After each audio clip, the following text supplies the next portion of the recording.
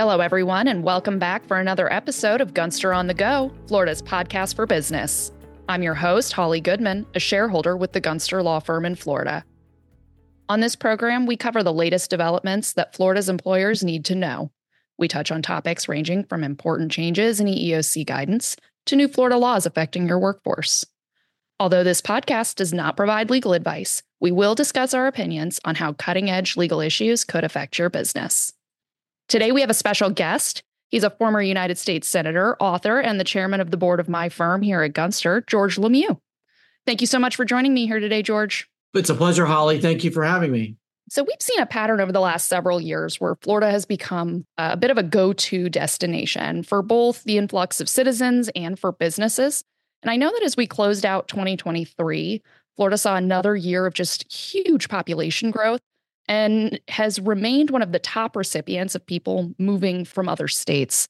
So today I'd like to talk a little bit about how this influx of talent into the Florida workforce is going to affect the future of work in our state. I think we're probably stating the obvious for those of us who already live in the Sunshine State, but George, what do you think is drawing so many citizens and businesses to Florida? Well, thank you, Holly. It's been a remarkable few years for Florida. Florida's been on the growth rise for at least since the 1950s. With ebbs and flows. But in the past few years, Florida has really accelerated. The pandemic certainly pushed migration to Florida.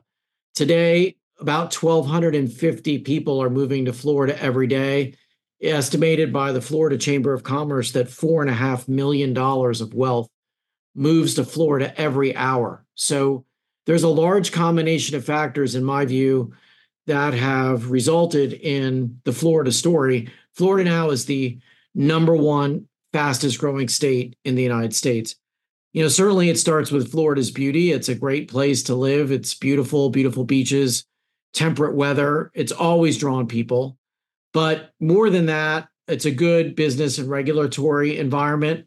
We have no state income tax. So folks who are living in places like New York and New Jersey, Connecticut, California, Illinois, who are getting hit with anything from 6, 8, 10, 12% state income tax. That doesn't exist here. You've got a good regulatory environment. It's pro-business. We're not a union state. We're a right-to-work state. We're also the convergence between the Northeast money centers and Latin America and the halfway in between point. So all of that has worked together. We're also a state that, frankly, and you hate to say this in this day and age, enforces the law. So people can't rob a store and not be prosecuted.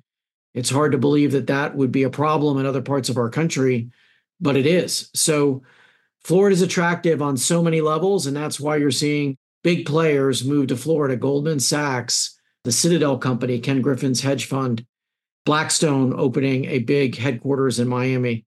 Florida has just become an extremely attractive place to do business.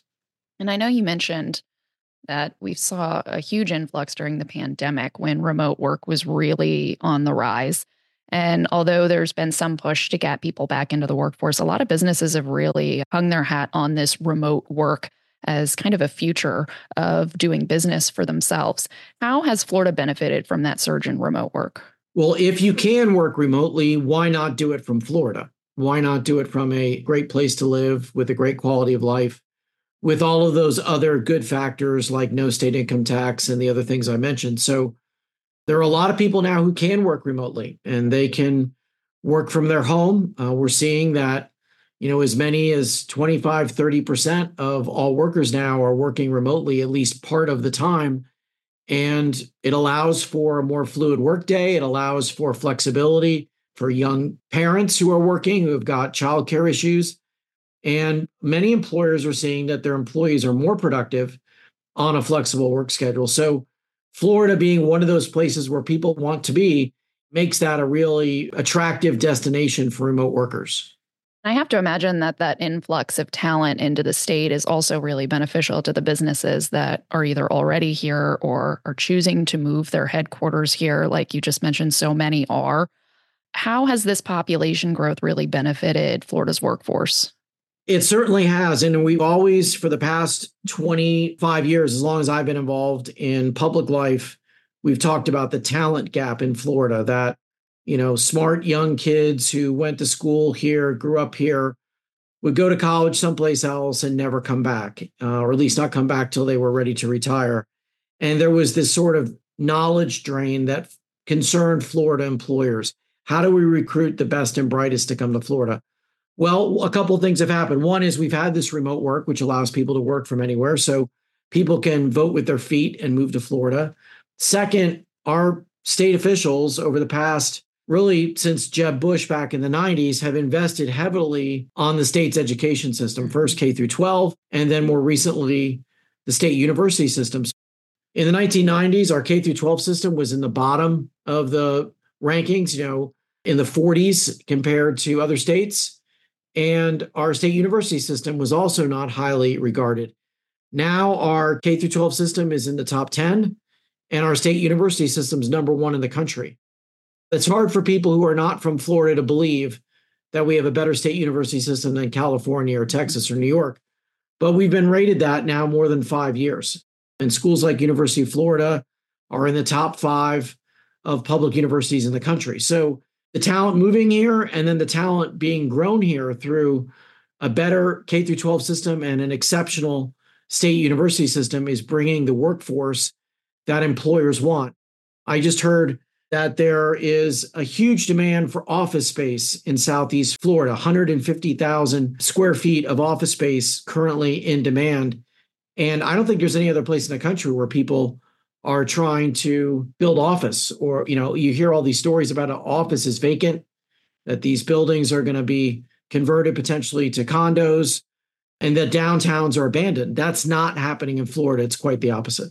That is an interesting reversal of what I think businesses are seeing in a lot of other states, because we've all heard, especially the fear that in a post-pandemic world, the real estate market was going to completely change for office space because so many businesses had moved remote and were not coming back. Now we are seeing a lot of businesses are trying to bring their employees back. And I think that obviously one of the things that we benefit from here in Florida is the beautiful weather. And so we don't have as many concerns when it comes to things like snow days, like some of our colleagues in other states are dealing with right now, being a concern about trying to bring your employees into the office. So there's a lot of benefits, I think, to having office space here in the state of Florida. And I'm glad to hear that's continuing to boom for us. That's great news for our economy. So I know that you said that Southeast Florida is seeing this increase in demand for office space. Are there other communities in the state of Florida that are seeing, huge booms of growth in the business world? Yeah, I think you can certainly look at Tampa Bay and that sort of whole Tampa Bay, Sarasota region. Sarasota actually now is the fastest growing metro area in the country. Tampa is in the top 10. Jacksonville's in the top 10. Southeast Florida is in the top 10. Orlando's in the top 10. But at the very top of the list is that sort of greater Tampa Bay, Sarasota area. What Jeff Vinik is doing in Tampa Bay is really extraordinary. He is in many ways building another Tampa right next to Tampa. It's around the hockey arena in that area near the port. And that area is building office, hotel, luxury condominium, mixed use. And that's growing to where these two skyscraper sections of Tampa are going to connect. So Tampa Bay is on fire. Sarasota is on fire. That's another place in our state that's really booming. And then you have other places that are booming. They're not necessarily focused as much on work, but they're still big inbound migration areas like the Villages, which is north of Orlando, about an hour north of Orlando, which is started off as a small retirement community. I think there's a couple 100,000 people living there now. So Florida is growing in many different ways, but in terms of business, Tampa Bay, Palm Beach, Fort Lauderdale, Miami are really the big growth areas. And what about industries? Are there any industries that you think are really seeing a huge surge as we ended last year and as we're coming into 2024? Where do you expect to see the most growth? We've had a big influx, Holly, in financial services. So I mentioned Goldman Sachs before. Elliott Financial, Paul Singer's trust fund is also moved to Palm Beach. We're seeing a ton of private equity. Kelly Smallridge, who runs the business development group in Palm Beach County, started this initiative about a decade ago called Wall Street South to bring the financial folks who are already living part of the year in Palm Beach to get them to bring their businesses to Palm Beach County. That's had huge success. Miami is a big destination for the financial services and as well as tech. Central Florida, Tampa Bay area has a big concentration of folks who are involved in the defense contracting and defense industry due to the fact that we have two what are called combatant commands, CENTCOM, which runs all of the military operations for the U.S. in the Middle East and places like Afghanistan, as well as Special Forces Command. Those are both at MacDill, which is right there in the heart of Tampa Bay. So there's a huge burgeoning defense industry in and around Tampa Bay. And the defense industry, in fact, is one of the biggest contributors to Florida's economy. So I would say those are two of the hottest areas, but there's many other firms that are knocking on the door trying to get into Florida. And one of the most fun and exciting is that because Florida is booming, you now have all these world-class hotels and restaurants and luxury condominiums, moving to Florida, whether it's Four Seasons or Waldorf or the hottest New York City restaurants. They all want to be in Miami and Palm Beach and all across Florida. So that's an exciting part of what's happening too, is that the folks in the hospitality business are really trying to get in on Florida. We've always been a big leader in that, but even more so now with the growth in wealth and the growth in population.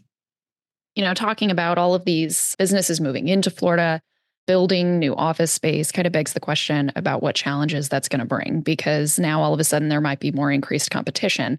The more people who are here, and with the rise of the remote workforce, there's going to be greater competition for employees and staff as well. What challenges do you think are facing Florida's employers as we go into 2024 here? Well, I think all of our employers would say for the past few years, wage costs have gone up dramatically. And that's because there's a scarcity of employees for all of these new jobs.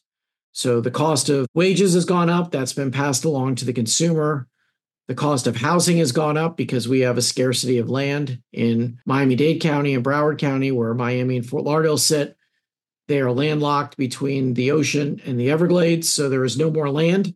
And because there's no more land, the only really building that can happen is up. Mm-hmm. So you're even seeing things like golf courses being reclaimed for residential development. So we definitely have increased costs, and that's part of the issue. The other challenge that Florida has that we've been working on for some time now, but we have a lot more work to do, is just resiliency for things like climate change. We see flooding in Southeast Florida due to rising sea levels, unpredictable weather patterns. This is something the whole country is going to face, but Florida specifically, with the way we're a peninsula with more coastline than any state except for Alaska. So those are some of the challenges, but leaders in Florida have been working on those challenges, working on resiliency for some time, more work to do, but it's not like we haven't started. And cost of living is going to continue to be a challenge. The more people want to be here, the more expensive things are going to become. It's also going to push growth in other places. So you're going to see the middle part of Florida, what we call the heartland now, which is very agricultural. You're going to see more housing developments in that part of the state because they're going to be less expensive, more affordable. And state leaders are really looking at what they call attainable housing, what we used to call affordable housing, to make sure that we're providing housing and the government helps subsidize this housing so that, everyday Floridians, from teachers to police and fire to folks who, work in the service industry, can afford to live close to their jobs. Because with all these people, if prices get so expensive, then these workers will have to live further and further away from their jobs, which creates more congestion. And there's a domino effect to that. Those are some of the challenges that Florida is facing, but we'll get to have some good and practical solutions to address them. I think that that's so important because the commute time certainly is a factor for employees trying to take jobs. What their wages are going to be and whether they can afford to live in the area is certainly going to affect their ability to take jobs. And Florida did take a proactive approach several years ago in passing new minimum wage laws, and we're marching our way towards $15 an hour, which will be double the federal minimum wage if the federal minimum wage doesn't change between now and in the next couple of years. So Florida is definitely making strides in trying to incentivize those employees to come to the state. And so while those are certainly challenges that we're facing, I think that it always brings comfort to know that the state has a plan and is working towards trying to address those challenges so that our business leaders can continue to operate their businesses successfully within our state borders. And I think that's a big reason why so many businesses are moving into our state. Well, thank you so much, George, for coming on and talking to us about these issues. You're so knowledgeable about what's going on in the state of Florida and our business economy and the future of work here in the state. So I do appreciate your time and your insights for our listeners. Oh, it's my pleasure, Holly. Thanks for having me on, and thanks for your leadership in doing these podcasts. And thank you to our listeners. You've been listening to Gunster on the Go, a podcast brought to you by Gunster, Florida's law firm for business. To learn more about our podcast and stay up to date on future episodes, you can find us at gunster.com/on-the-go or subscribe to the program through Spotify, iTunes, or wherever you get your favorite podcasts. This is Holly Goodman. Until next time.